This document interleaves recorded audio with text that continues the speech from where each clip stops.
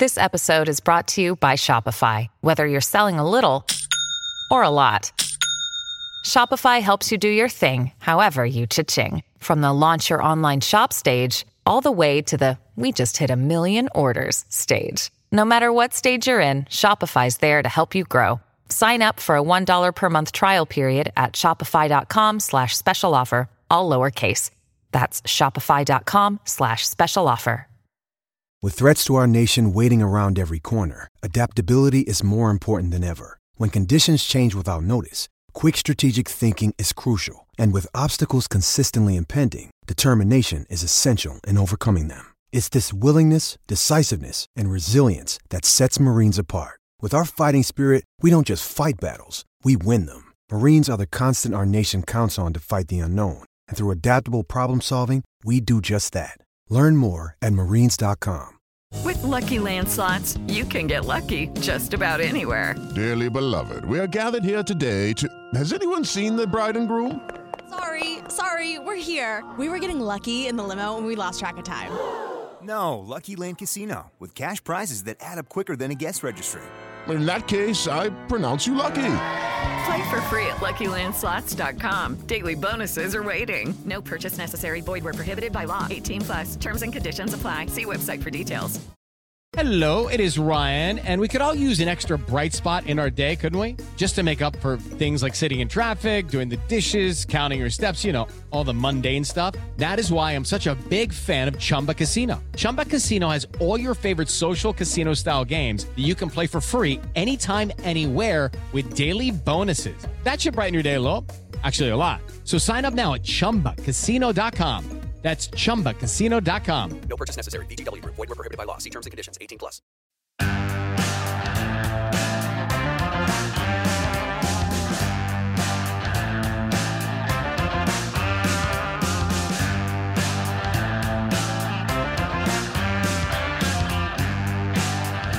Welcome back, Tiger fans, to Rock M Nation's football podcast. I'm Nate Edwards. That's Aaron Dryden. This is Before the Box Score. Thanksgiving week. Should be rivalry week. It's not. Things are weird. Things are different. Aaron, how you doing, my man? I'm doing pretty good. What about yourself, man? Hanging in there. Counting down the days until I get to eat some turkey and mashed potatoes and watch some football on the TV. So things are good. Things are good in Mizzou land for the most part. I had a really interesting story that I saw right before we jumped on. Cannon York, the walk-on defensive end, who got the start against South Carolina, was given a scholarship today in a team meeting, which is pretty cool. You always like to hear the walk-on does good kind of story, feel-good story there. And Cannon York seemingly has earned it. So congratulations, Mr. York. Absolutely, yeah. Congrats to him. And, going from walk-on to scholarship obviously is no easy task, but we've saw him on the depth chart all season in that second spot and kind of wondered, what is this walk-on doing here? Do we have nobody else? But obviously he's doing something right. He's doing something right in practice, and he's making an impression, and an impression big enough to where they put him on scholarship. So congrats to him. Good for him, man. Nothing else to say, man. Yeah, that's it, man. Hope he does well. I hope he enjoys the free school. He certainly earned it. And, God, we certainly have the scholarships to give away, Aaron, because holy cow. Yeah. So, when was it? It was Monday, wasn't it? Yeah, it was Monday. Dylan Spencer, our one-time starting freshman offensive guard out of Mississippi, decided to hit the transfer portal, which makes it 11 dudes that have left the team since Eli Drinkwitz took over in December. Now, Dylan apparently wants to get back closer to home. Understandable. Nothing wrong with that. Yeah, especially, at any time, but certainly during a pandemic. I'm sure Madison, Mississippi is probably a little bit more familiar, and who knows what's going on with the family. But, the 11th player to get out of here. I mean, just purely from a playing standpoint, Aaron, how big of a loss is the loss of Dylan Spencer? I think it's pretty substantial just because he's starting. He's starting right now. We talked about how thin they are on the offensive line and defensive line, but offensive line especially. And, it's all about maintaining your scholarship numbers at the position. SEC has made an adjustment to the rule to where you don't have to meet that 53 scholarship number per se, but you need to be able to make sure that you have the numbers at O-line. So anytime you take out a guy who is starting for you in a pandemic season when your depth is tested, it's definitely a loss. And, some bright spots, and I actually said this, I tweeted this out, but it's definitely disappointing that he's gone so quickly. And, that makes 2 now of those Mississippi guys who have left early this season. So, yeah, it definitely hurts. We're going to miss him. We wish him the best for sure. But it kind of makes you wish that maybe somebody who was going to be here long term would have gotten the snaps that he's gotten so far this year. Sure. Yeah. But we move on regardless. He's like I said, he's a talented kid and he can play. And I was really excited to see him progress and see his growth, but it's just not in the cards. And it just kind of brings up a longer standing kind of deal with this transfer portal and kind of what it means for not just Mizzou, but college football in general. Yeah, I mean, it's a weird season. Obviously, the NCAA is allowing players to transfer this year with no penalty of having to sit out. So, if you ever wanted to do it, this would be the year to do it. But even so, even with COVID, even with a new coaching staff, even with all sorts of things that you got to keep in mind, Missouri has suffered a ton of attrition on their roster. And I don't want to make that sound like a bad thing. Obviously, you want kids here who want to be here. And if their heart's somewhere else, then you want to, let them go and bring in guys who actually want to be here. But even taking into consideration the rules in COVID, let's review real quickly who we've lost since Eli Drinkwitz took over. So back on January 23rd, cornerback Christian Holmes transferred to Oklahoma State. He was probable starter, the most experienced guy in the secondary at the time. He's gone. Then literally less than a month later, Cam Scott transferred to Houston. He was a wide receiver. That was the first. You're going to notice a trend here. First, the receivers transferring out. Then in April 17th, Anthony Watkins hit the transfer portal. That might have been we need to sneak under the scholarship limit imposed by the sanctions kind of move, which wasn't super great, but it's a business in the end. And Anthony was sent packing. I don't know if he ended up anywhere, but he was no longer on the team. That was April 17th. July 6th, Kamari Thompson transfers from Missouri to Illinois, another receiver. July 29th, Antar Thompson, who wasn't technically on the team at the time, hit the transfer portal as well. Then we get into the season, and this is where it really hurts, Aaron, and you mentioned this previously. October 6th, Montre Edwards, transfer portal. October 12th, C.J. Boone, receiver, Missouri receiver, transfer portal. October 28th, Aubrey Miller, linebacker, transfer portal. November 18th, Dominic Jacinto, wide receiver, transfer portal. Dylan Spencer on the 23rd, transfer portal. And then on top of that, Maurice Massey, being a dum-dum, getting kicked off the team on October 26th. That's 11 guys who were on this roster in January and are no longer here. And Aaron, I think the most concerning thing for me is that over half those guys left during the season when they were winning games. What do you make of all this? Man, I really want to just chalk it up to a bad fit, maybe a bad culture fit for some of these guys. And like you said, in the case of Watkins, he was kind of nudged out the door. But I think it's more fit than anything with some of these guys. And they weren't recruited by Coach Drink at all. They weren't recruited by him, and so they have no tie to him, and he has no tie to them. So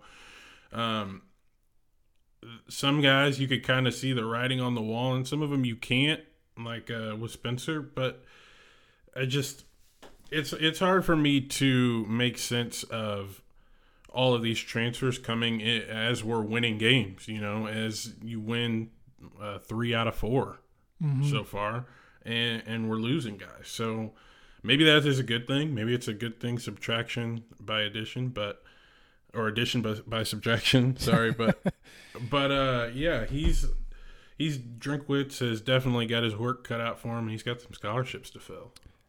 He could take a class of 30 right now. Oof, we 30. could use it. Yeah, we could use it. No, yeah, we absolutely need it. Now, you don't want them all to be freshmen because that would just be suicide for any roster management going forward. But the point is, that's a lot of dudes that he needs to fill, and that's why, nothing against Cannon York, but that's certainly one of the reasons why he got a scholarship today, because he got the money to hand it out. So currently, where are we at? Right now, scholarship math tells me that with York on scholarship, they are at 75 right now. They can get back to 85 next year so far until the NCAA changes that, because everybody gets to stick around. And if every senior left, that would be 19 guys gone. So yeah, that's a lot of dues that they can fill right now. 29 to be precise, so I guess not 30, but you get the idea. Here's the thing that really kind of sticks out to me, Aaron. And you mentioned in particular, these guys weren't recruited by the Drinkwitz staff. Nope. Yeah. Montre Edwards was committed to Mizzou and to Odom, decommitted after Odom was fired, and then salvaged by Drinkwitz on January 8th.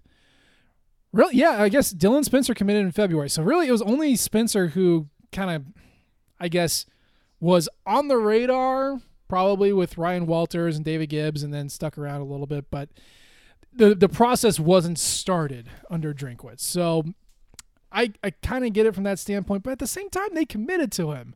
So it makes me feel like there's things outside of football that are driving this, Yeah, and it very well could be football-related reasons, scheme-related reasons, or it could just be simple as, I miss home and I want to find a better opportunity, or I want to play closer to home.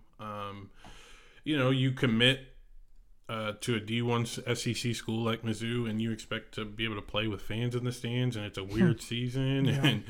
and you're dealing with all these COVID protocols, and it's just a little bit different. So, maybe it just wasn't what they expected when they decided to make the commitment. But yeah, like you said, those guys weren't committed to Drink. Most of them were committed to Odom and his regime. But it is head scratching at the end of the day, because to see guys leave during the midst of a winning streak, during all this positive momentum, it's definitely a little odd. And it's the positions too, because overwhelmingly they were receivers. And then in the case for Edwards and Spencer, they're on the line. Mm-hmm. Edwards sticks around 1 year. He could be starting next year. Spencer. Edwards could have gotten snaps probably this year. I would probably. Say.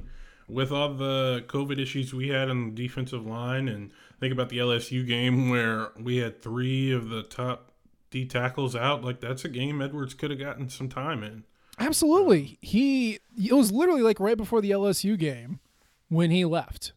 I remember tweeting out when we found out of everyone who was gone, I was like, hey, does he want to come back?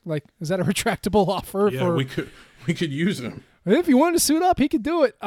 So it's curious. It's really curious. And overall, when a new coaching staff comes in, I'm mostly cool with guys leaving. Like you said, scheme fit, coach, whatever.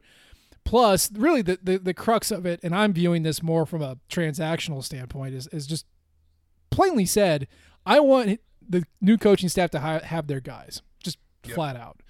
When you have holdovers, Nick Bolton and Larry Roundtree are rare, because they could have very easily just pouted through this season because their coach got fired, and they stuck around, and they're balling, and I love it. So they're rare. A lot of times you get kids who stick around because they don't feel like they have any other better offers, and then they mope and they don't really do anything, and just it all falls apart. So I don't know. This is just a long way of saying that we've lost a lot of dudes. And part of that's good because then we get new guys in, but it's also kind of concerning that nobody wants to play here. But it certainly seems like Drinkwitz has the right mentality, because he's like, hey, if you don't want to be here, that's fine. Let's help you find a place that you do want to be, which is commendable. Yeah. And I will say, I saw Dave Matter tweet out how Drinkwitz said he loves Dylan Spencer. He thought he was a good kid, and sometimes it just doesn't work out, and that's okay too. Yeah. He's got a good attitude about it. We can definitely confirm that from Drinkwitz, which is kind of what we expected anyway. But yeah, outside of the transfer portal, let's get to some actual good news here. The good news is that we found out that Realus George Jr., defensive tackle, JUCO defensive tackle, the dude tweeted out that he was going to commit on Thanksgiving, and literally 3 hours later committed at like 10 o'clock at night on a Friday. But hey, it's great. Yeah. It's great, man. George, out of high school, committed to Miami, the U, as a fullback, and he got some snaps there with the Hurricanes. Transferred to the JUCO ranks, Independence Community College, and Dream U. That's right. and so he's been playing there and not really as a fullback anymore. He's projected as a defensive tackle.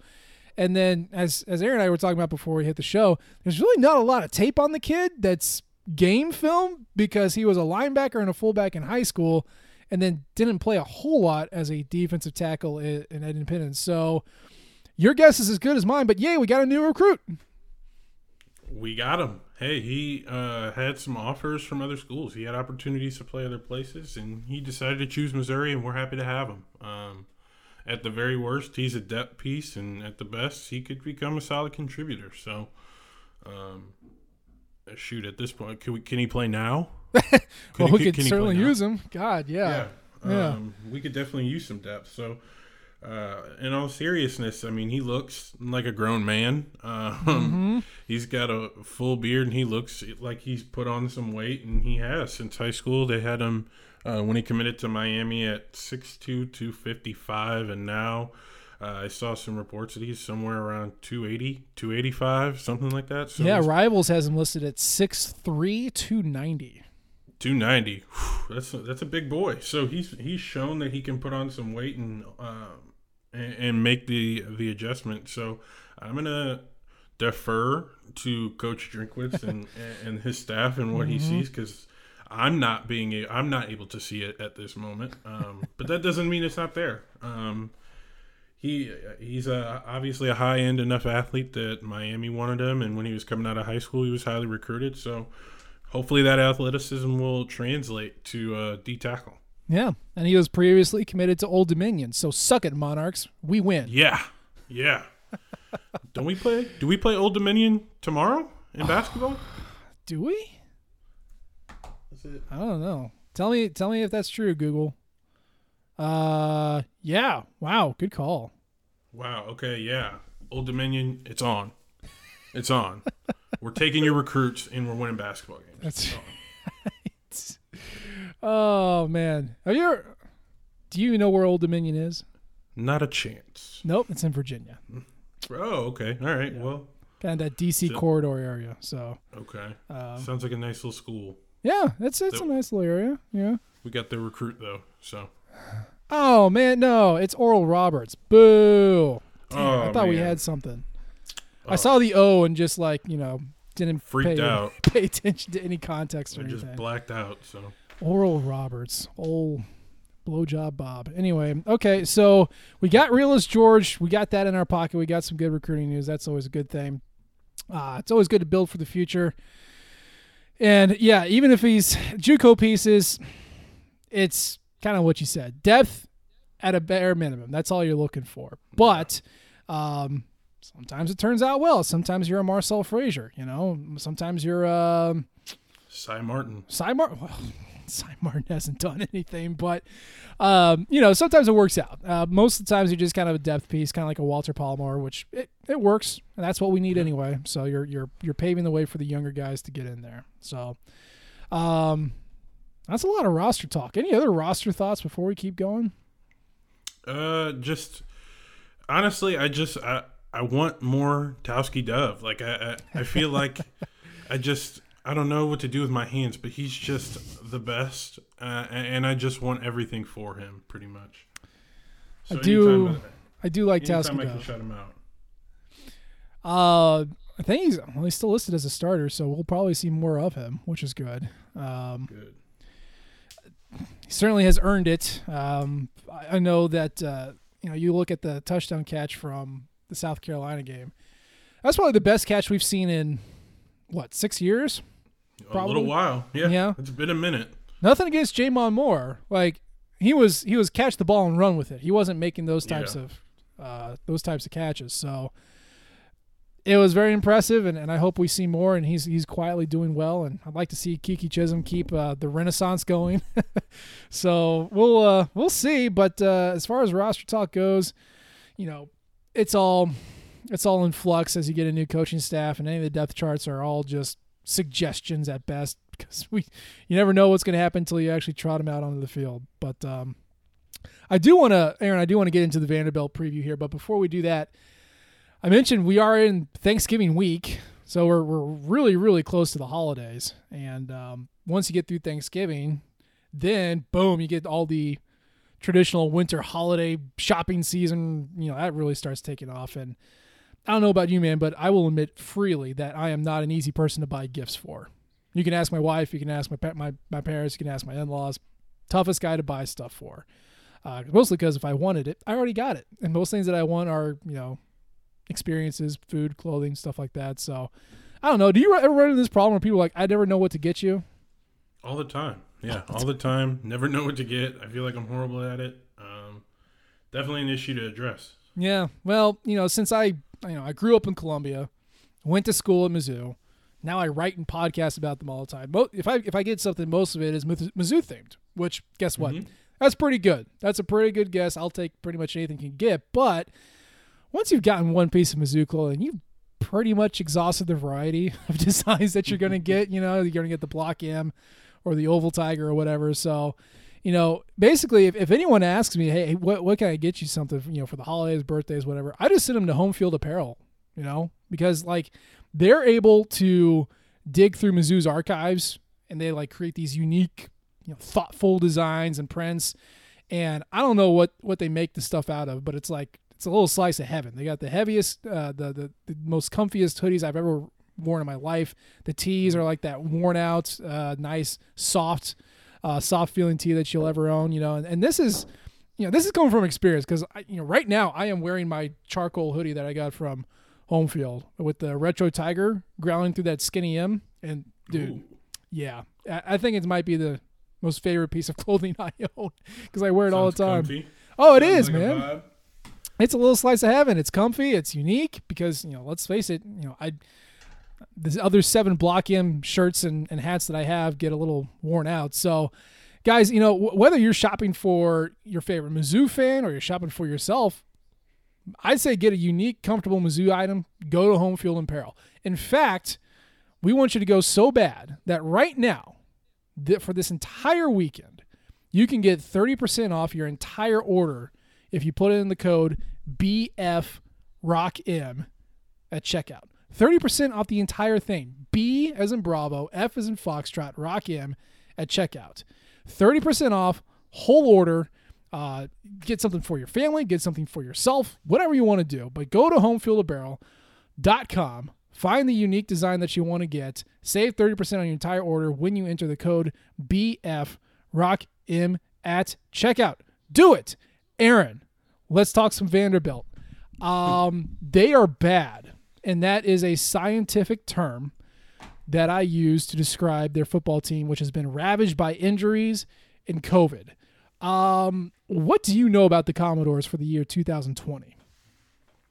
I know that the Commodores are starting a freshman quarterback. I know that Derek Mason is still their coach. And I know that they are still a bottom-of-the-barrel SEC team. At this point, that's all I know. I would not subject myself on a Saturday to a full-length Vanderbilt game. Nothing personal. Yeah. Very smart dudes. But, yeah, just not itching to get out there for a Vandy game. So, yeah. And maybe I should put some respect on their name considering what happened last year. But it's just kind of hard to when I see some of these box scores. It's not great. Well, I think you nailed it on the head, because we went into this game last year with no respect for them, and they beat us. I mean, I remember writing my preview last year, and I was like, okay, I got to put something in there. Like, there are ways that they can beat us. And I talked about the lines, which were older, seasoned, and like not good, but experienced. And I talked about the uncertainty at quarterback. And what do you know?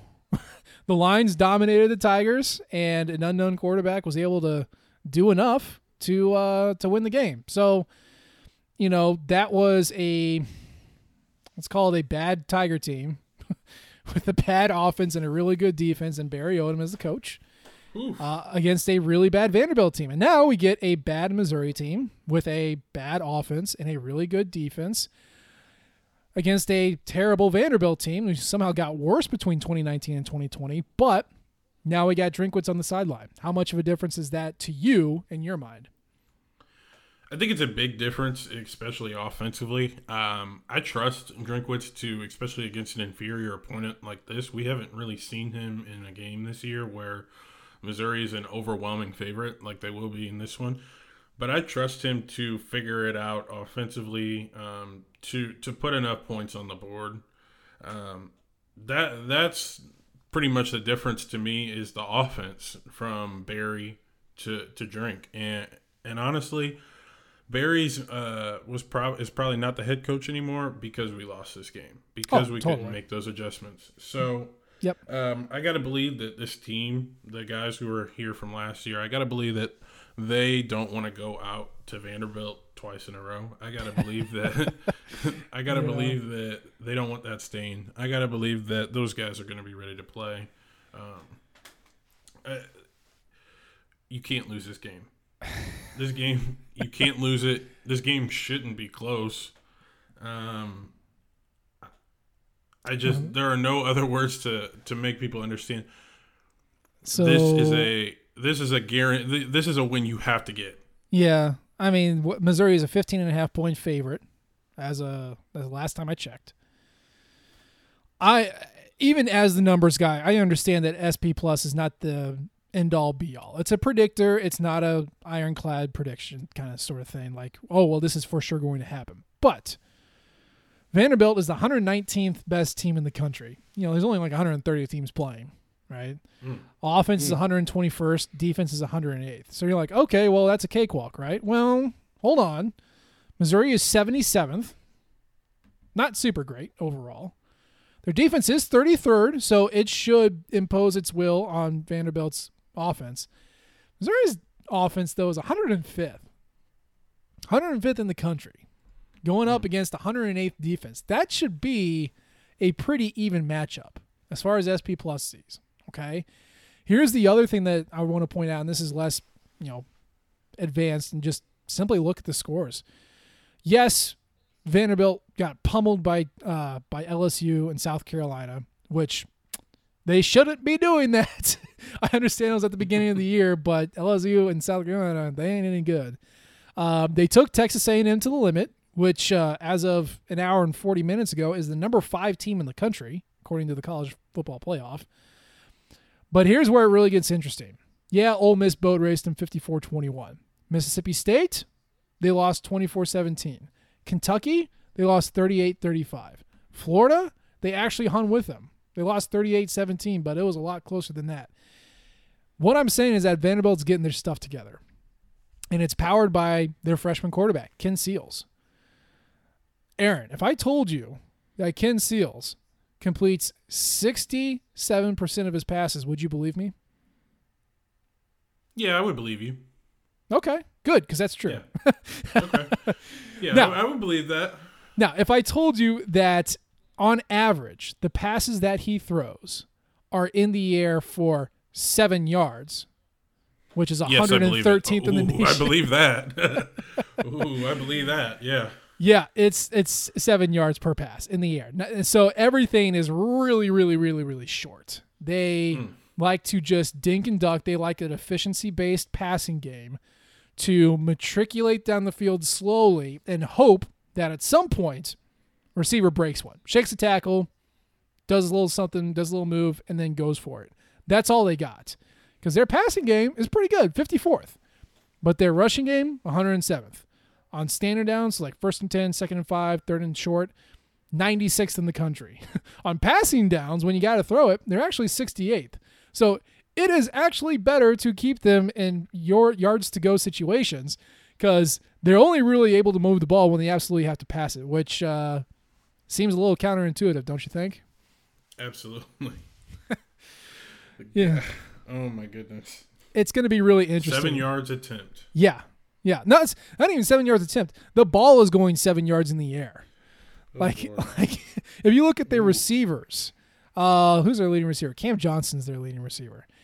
So his yards per target is 8.3. So let's do something a little bit better. Yards per catch, 10.2. Chris Pierce is their second leading receiver. His average yards per catch, 15. Amir Abdul-Rahim, yards per catch, 13. Ben Bresnahan, average yards per catch, 10.9. So, it's like any other receiver. It's just it's on them to make a kind of shake and bake and make yards after the catch, which is not really a recipe against the secondary, don't you think? No, I don't think so. And you're going to have trouble trying to shake free and bust long plays when you have Nick Bolton running around the field trying to wreck things for you. So I would say if that's what they'd like to do, then I'd say good luck. And and if they beat us that way, then I tip my cap to them and I move on. But they shouldn't. They really shouldn't. So like you said, they're starting a true freshman. I'm going to do a little bit of a look into him on some film this week, but from the little stuff that I've seen, like he's like any true freshman. He's going to make mistakes. He's going to throw you the ball. And he has trouble reading coverage. I mean, that's pretty much most freshman quarterbacks at least. So he's not getting helped out by any of his receivers or his O-line for that matter. But I think Ken Seals is a talented kid, and there's definitely a world where he comes in and throws the ball all over the yard and runs around a little bit. There's a world where that happens. So I can't deny that. I can't just assume a victory, especially not after last year. But man, we got to win this game. If Ken Seals starts running for like 50 yards, I will eat my hat, and we will probably lose. So far, non-sack rushes, Ken Seal has 16 rushes for 25 yards. That is 1.5 per carry. He gets stuffed at the line about a quarter of the time. Oh, my good God. He's not going to be up. But here's the big news, and I saw this from the Vanderbilt beat writers earlier today. Keon Brooks, who is their leading rusher, he's been out for the past couple games. He is back. He is their leading rusher with 374 yards and 2 touchdowns. Javion Marlowe was his backup, who's been kind of taking off in the past 2 games. 46 rushes, 186 yards. So this will be the first time that Vanderbilt has both of those guys back, and they're getting some receivers back from contact tracing as well. So this is actually going to be the most complete Vanderbilt has been since like week 1 when they scared the hell out of Texas A&M. And Missouri is not 100% guys. Like they're just not. So I Aaron, I'm snake bit. I'm scared. Like I just now until it's done, I just don't ever I can't see Missouri just rolling in and winning the game. You got to trust in Drink. You got to trust in the fact that it's at home. But I mean, you were there, man. You saw the second half. Missouri's offense couldn't do anything. Yeah, that was something. That was something. And I'll say Drink came out and said in his Zoom today, he said I was way too conservative and said that was his fault. And he's not wrong, but being self-aware, I love that. That's probably my favorite trait of his so far this season. It's refreshing, isn't it? Yeah, exactly. It's mistakes happen. There's as a head coach, you're controlling a lot of stuff and have a lot of levers to pull, but it means something, at least to me as a fan, when you're willing to come out and say, hey, yeah, I messed it up. Maybe I would like to do something different this time around. So I'm not willing to – it's not like that's been like an overwhelming trait or anything over the course of the season, but can't have that again. Have to put your foot on people's throats and finish games. That's going to be how this program keeps pushing to the next level. We got to finish. Mm-hmm. And you can't keep putting your defense in positions where they have to get a stop. They have to get a turnover. There's at some point you need to score some points. And I think that's the biggest thing that's really stuck out to me as far as the 2020 Tigers go. Like, let's throw away the LSU game, okay? Not everyone is lucky to play a Bo Pelini defense in 2020. So let's throw that one out. Every other game Missouri has been in, they've had 5 opportunities to score. And that's just, you got the ball within the opponent's 40-yard line. Just 5 times per game. Literally every game except LSU. Now, what have they done with those 5 opportunities? Well, Aaron, not a hell of a whole lot. They're basically averaging 17 points per game outside of the LSU game. So what you're telling me, stats, is that Missouri's got 5 shots at scoring, and they're going to, 3.4 points per trip? Okay, well, just so you know, Vanderbilt on the year is averaging 16 points per game. However, if you look at their last 4 games when they've started putting it together, they're averaging 22 points per game. Now, on the flip side, Missouri opponents are averaging 29 points per game, but if you take out the blue blood programs, Missouri opponents are averaging 18 points a game. So if you can average that out unscientifically, let's just say Vanderbilt scores 21. That means Missouri's got 5 chances to score 24 points, so they're going to need to score 4.8 points per opportunity, which would be the most that they've had since the LSU game. Do you think that's something that they can do against this defense? Yeah, I think so. Mizzou should be able to score the football. I don't think necessarily just because Vanderbilt's playing us a little bit better means that we should. And I also think that some of those stats are probably a little bit skewed, especially on defense from the Florida game. So sure. I think that definitely we should be able to score the ball. They should be able to run on this team. This is a Larry Roundtree day. Yeah, he should be touching the ball all the time, and I'm sure he will. Because, like you said, they are in the bottom 100 after plus like something like that. Oh God, they're like the bottom 10.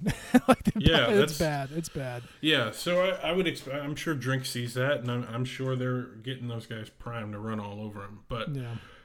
They should be able to score points, and if they don't, it'll be disappointing. And I think that Vanderbilt is an SEC level team, and we got to give them credit for it. But at the same time, Missouri is better than them, and I believe Missouri is a better coach than them. And if those things hold up, then they should win. But I don't know which team we're gonna see. So I mean, if we get the second half play calling of Drinkwitz, and we get maybe like a second half version of Florida, then bad things could happen. Jeez. Something that's going to help is that Dimitri Moore, Vanderbilt's, I think he was an all-SEC performer a couple of years ago. He has opted out. He opted out after last week's game. Now, he has not been the Dimitri Moore of the past 2 seasons this year by any stretch of the imagination, but he is not he's not part of it anymore. So that'll help a little bit. I would like to see a lot of Larry Roundtree. I also want to keep seeing the Tyler Beatty usage. Get him out, catching the ball, wheel routes, put him in the slot. I like that sort of thing. I think that's the key. Texas routes. Yes. Love Texas routes. Getting Beatty involved in multiple ways, I feel like, is the catalyst for a good Drinkwitz offense performance, let alone a Jalen Knox. Knox was very quiet last game, so I expect Beatty and Knox to get a lot more activity this week.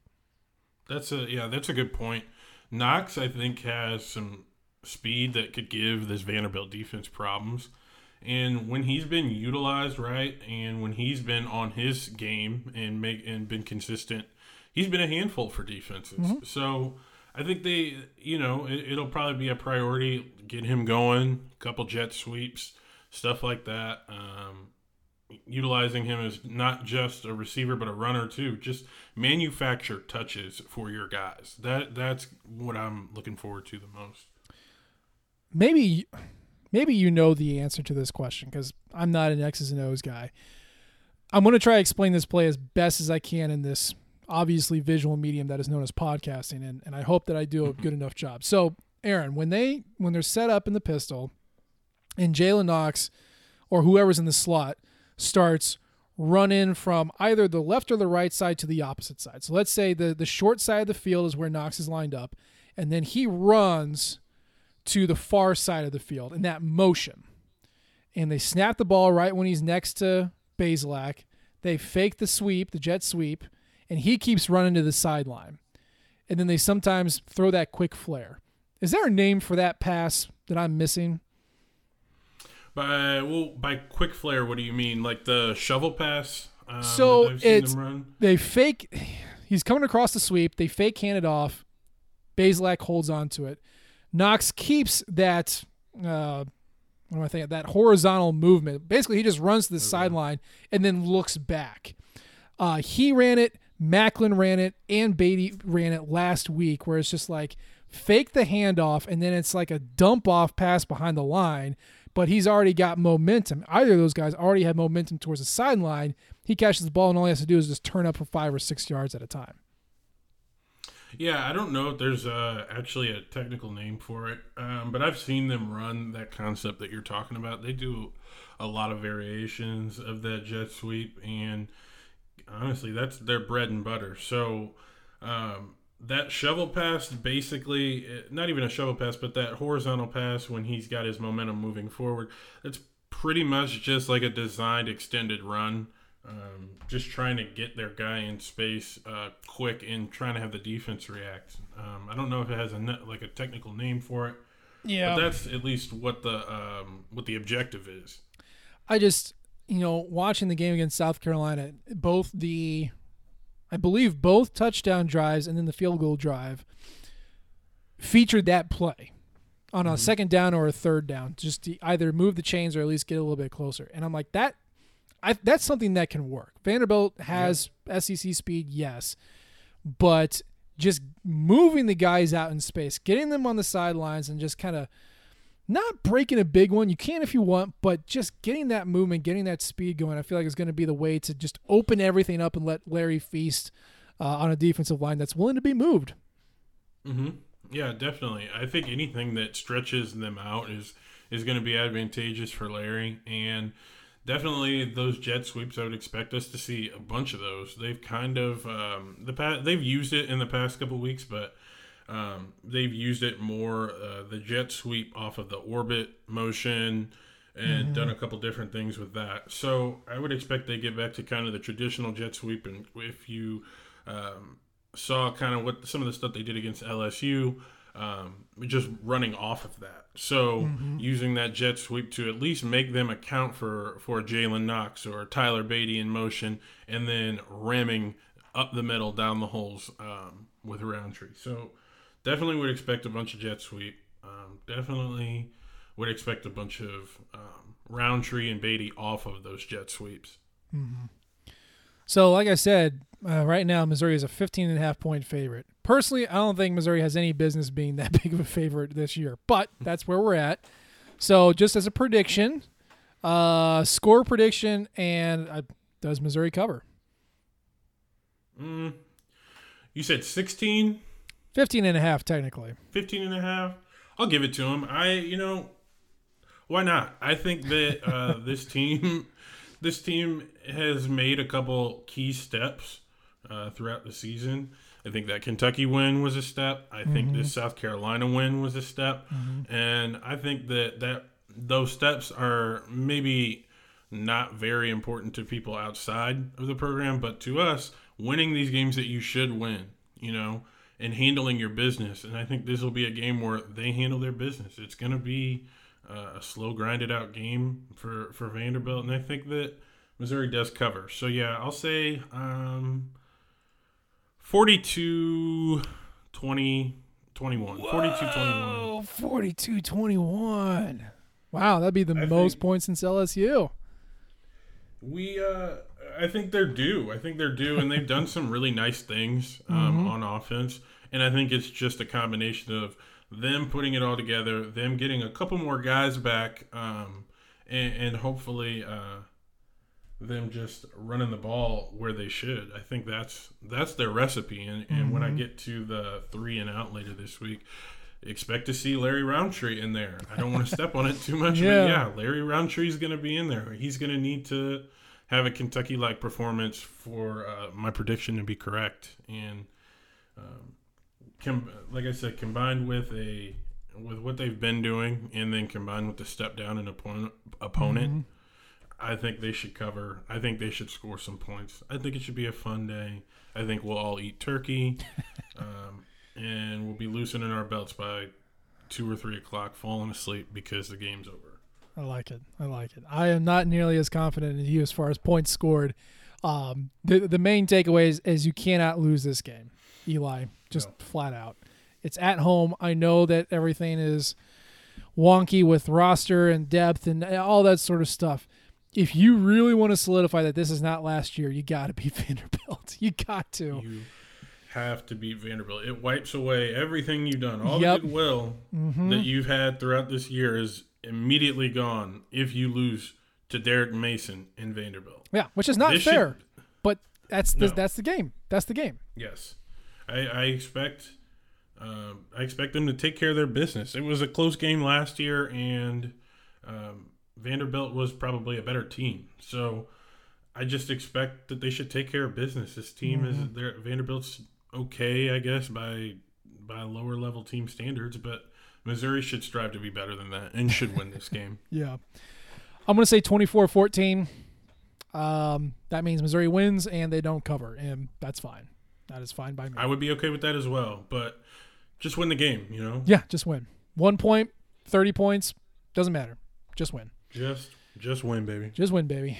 That's right. All right, so we did the football thing. It's Thanksgiving. I've mentioned it a couple times. Let's get to the good stuff. Aaron, I need your power ranking of Thanksgiving foods. It's a very important conversation to have at this time of year. I got to know your top 5 power ranking Thanksgiving foods. Let me hear it. Okay. Coming in at 5. I've thought about this all day. Coming in at 5. Good. The worst one, green bean casserole. Get it away from my plate. It's usually not good. I'm a big guy, so I need the protein. I need the carbohydrates. Save the green beans for Granny, because I don't need them. Coming in at number 4, I'm going to go stuffing. Okay. You know, stuffing is kind of like, who would I compare it to? Maybe like a South Carolina of the SEC. Kind of like, they're there, you know. They're there. They're I guess competent, a plate filler, you know. But yeah, disrespect. Stuffing is stuffing. I mean, it is what it is. Oh, coming in at number 3. Mashed potatoes. Yeah. Okay. This is the hallmark of any good plate. You're gonna need a nice full helping mashed potatoes, not instant. Please do not eat instant mashed potatoes. That should be a felony. Make sure they have butter. You know, season them.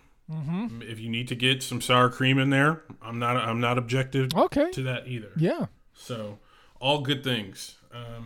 Coming in at number 2, I'm gonna go with mac and cheese. Okay. You're a mac and cheese guy. I like it. I am. So I actually was talking to my coworkers about this, and a lot of people don't do mac and cheese at their Thanksgiving. I didn't know that. I am one of those people. Yeah. Okay.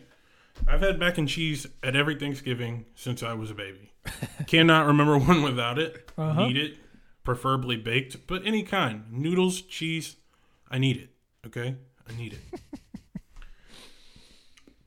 And lastly, number 1, coming in at the top spot, who else but turkey? Oh, wow. Turkey's got to take the top spot. I had a lot of deliberations. I did not want to overload it with meat, this top 5. Ham was considered, but at the end of the day, it's turkey. And, you know, not the white meat. I'm good. I was going to say white or dark. Let me hear it. No. Give me a turkey leg. I'm going to pour some gravy over it and eat like a Viking. Yes. So give me turkey to round out my top 5. And, Yeah, like I said, green bean casserole, bottom 5. Gotcha. Don't eat it. Save yourself. You can do better. All right, I am going to thoroughly disappoint you with my choices here. Okay. Oh no. Because I was running the gamut of everything that I've ever had. We're talking, obviously the turkey, mashed potatoes, stuffing, but like green bean casserole, like you said, mac and cheese, yams or sweet potatoes or however you call it from where you are. I'm taking everything in, and I'm going, what? I need 5 things to eat. What do I have to put in there? These are my top 5 power rankings for Thanksgiving food. So we start off with number 5. Number 5. The lowest of my of the things that I want. Dark meat turkey. Okay? Oh. Not the white meat. We're on that. It's got to be dark. But turkey is there as a figurehead. Right? That's what it's supposed to start this whole thing. So I will give it its respect. I got to have turkey on my Thanksgiving. Is it my favorite part? Absolutely not. Is it usually drizzled in gravy? You betcha. It's mostly a gravy vehicle at this point. But I got to have it, so that is my number 5, dark meat turkey. Number 4, the rolls, man. You got to have a solid roll. Now I have one question. Yes. What kind of roll? King's Hawaiian. Okay, now we're talking. We're in business. If I have a theory, King's Hawaiian would probably go broke if it weren't for Thanksgiving time. Oh, absolutely. Yeah. See, the thing I respect about the King's Hawaiian roll is that it is the Nick Bolton of the Thanksgiving food. It cleans up everything. Okay.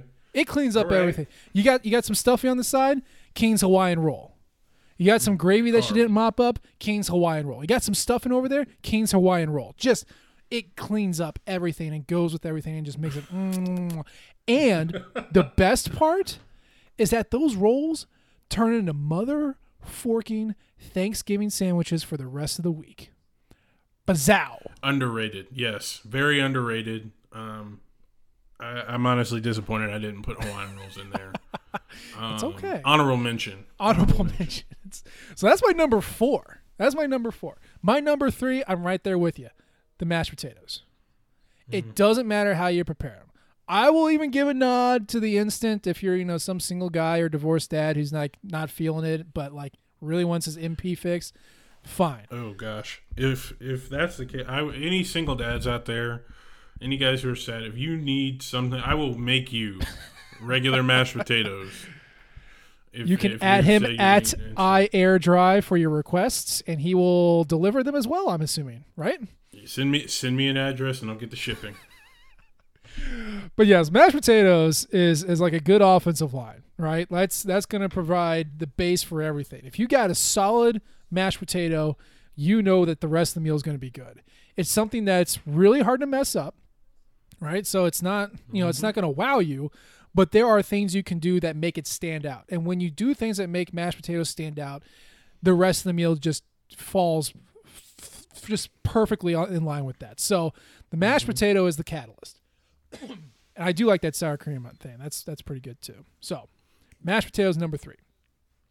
Number 2, the gravy. Okay, all right. Gravy. Gravy train. Is, what do I want to call it as? I don't know. It's like the quarterback, right? It's the distributor. How's your turkey? A little dry? Gravy. How's your mashed potatoes? Needs a little bit more moisture? The gravy, right? Goes on the stuffing. It can go on the yams or the sweet potatoes. I know, maybe I'm crazy. Sweet, savory and salty. Like, come on. But you can put it on any aspect of the meal. It just distributes flavor. That's all the gravy is. And like I said, it pairs with the roll. You got a little bit left over. That roll comes in. Boom. Nick Bolton and quarterback just having a good time, right? This is awesome. So gravy is my number 2 by far, and it's another one of those indicators. Like, okay, we're having a good meal if we got some good gravy. And then this is where you're going to stop talking to me because my number 1's the stuffing. Oh God, you like South Carolina? No, I like Tyler Beatty. Tyler Beatty does a little bit of everything. He runs the ball, he pass protects, he catches the ball. What does stuffing do? Stuffing goes in the turkey, just enhances the flavor. Stuffing can go with the gravy. Boom, quarterback, running back, it all goes together. Stuffing with the rolls, stuffing with the mashed potatoes, stuffing with the turkey. It does everything. I like utility in my foods. I think you can definitely tell that from the 5 that I picked here. And if you don't have stuffing, it's not a complete Thanksgiving in my mind. And shout out to my mom who makes the best stuffing in the world. That probably biases me to a crazy extent, but that's how I grew up, so that's what I got to have. So, again, my top 5, dark meat turkey 5, the rolls at number 4, mashed potatoes number 3, gravy number 2, stuffing number 1. What was your top 5? Green bean casseroles 5, is that right? Green bean casseroles 5. I thought we were just doing, what you dislike the most is your 5th. That's fair. But yeah, green bean casserole 5. I believe stuffing was 4, mashed potatoes was 3, mac and cheese at 2, dark meat turkey at 1. Hell yeah, gotta have the dark meat. I'm really looking at you a little differently with your number 1. It's okay. Wow, I know. South Carolina, you Colin Hill stan. Maybe I am. I don't know. Colin Hill has great hair, just tremendous. He hair. does, yeah. He does. I'll give him that. But yeah, now I'm hungry, and Thanksgiving is still 2 days away, but that's okay. We're getting there ever so slowly. Aaron, any last thoughts before we let the good people go? Got to beat Vanderbilt. Yeah. Larry Roundtree game. If you are a degenerate like I am, do DFS. I would lock Larry Roundtree in your lineups. Yeah. And then also, I just hope everybody has a good Thanksgiving. Stay safe. And try to stay upbeat. Watch some football. Yeah. Be happy. Yeah. Well said. So that's our show for today. As always, we appreciate the downloads and the subscriptions. You can leave a comment or you can rate us because we love all types of feedback. You can follow us on Twitter. I'm at Nate G. Edwards. You can give your mashed potato delivery request to Aaron at iAirDry. And of course, you can follow the Rockin' flagship at Rockin' Nation. We appreciate you tuning in this time. We'll try to do better next time. And until then, MIZ. ZOU.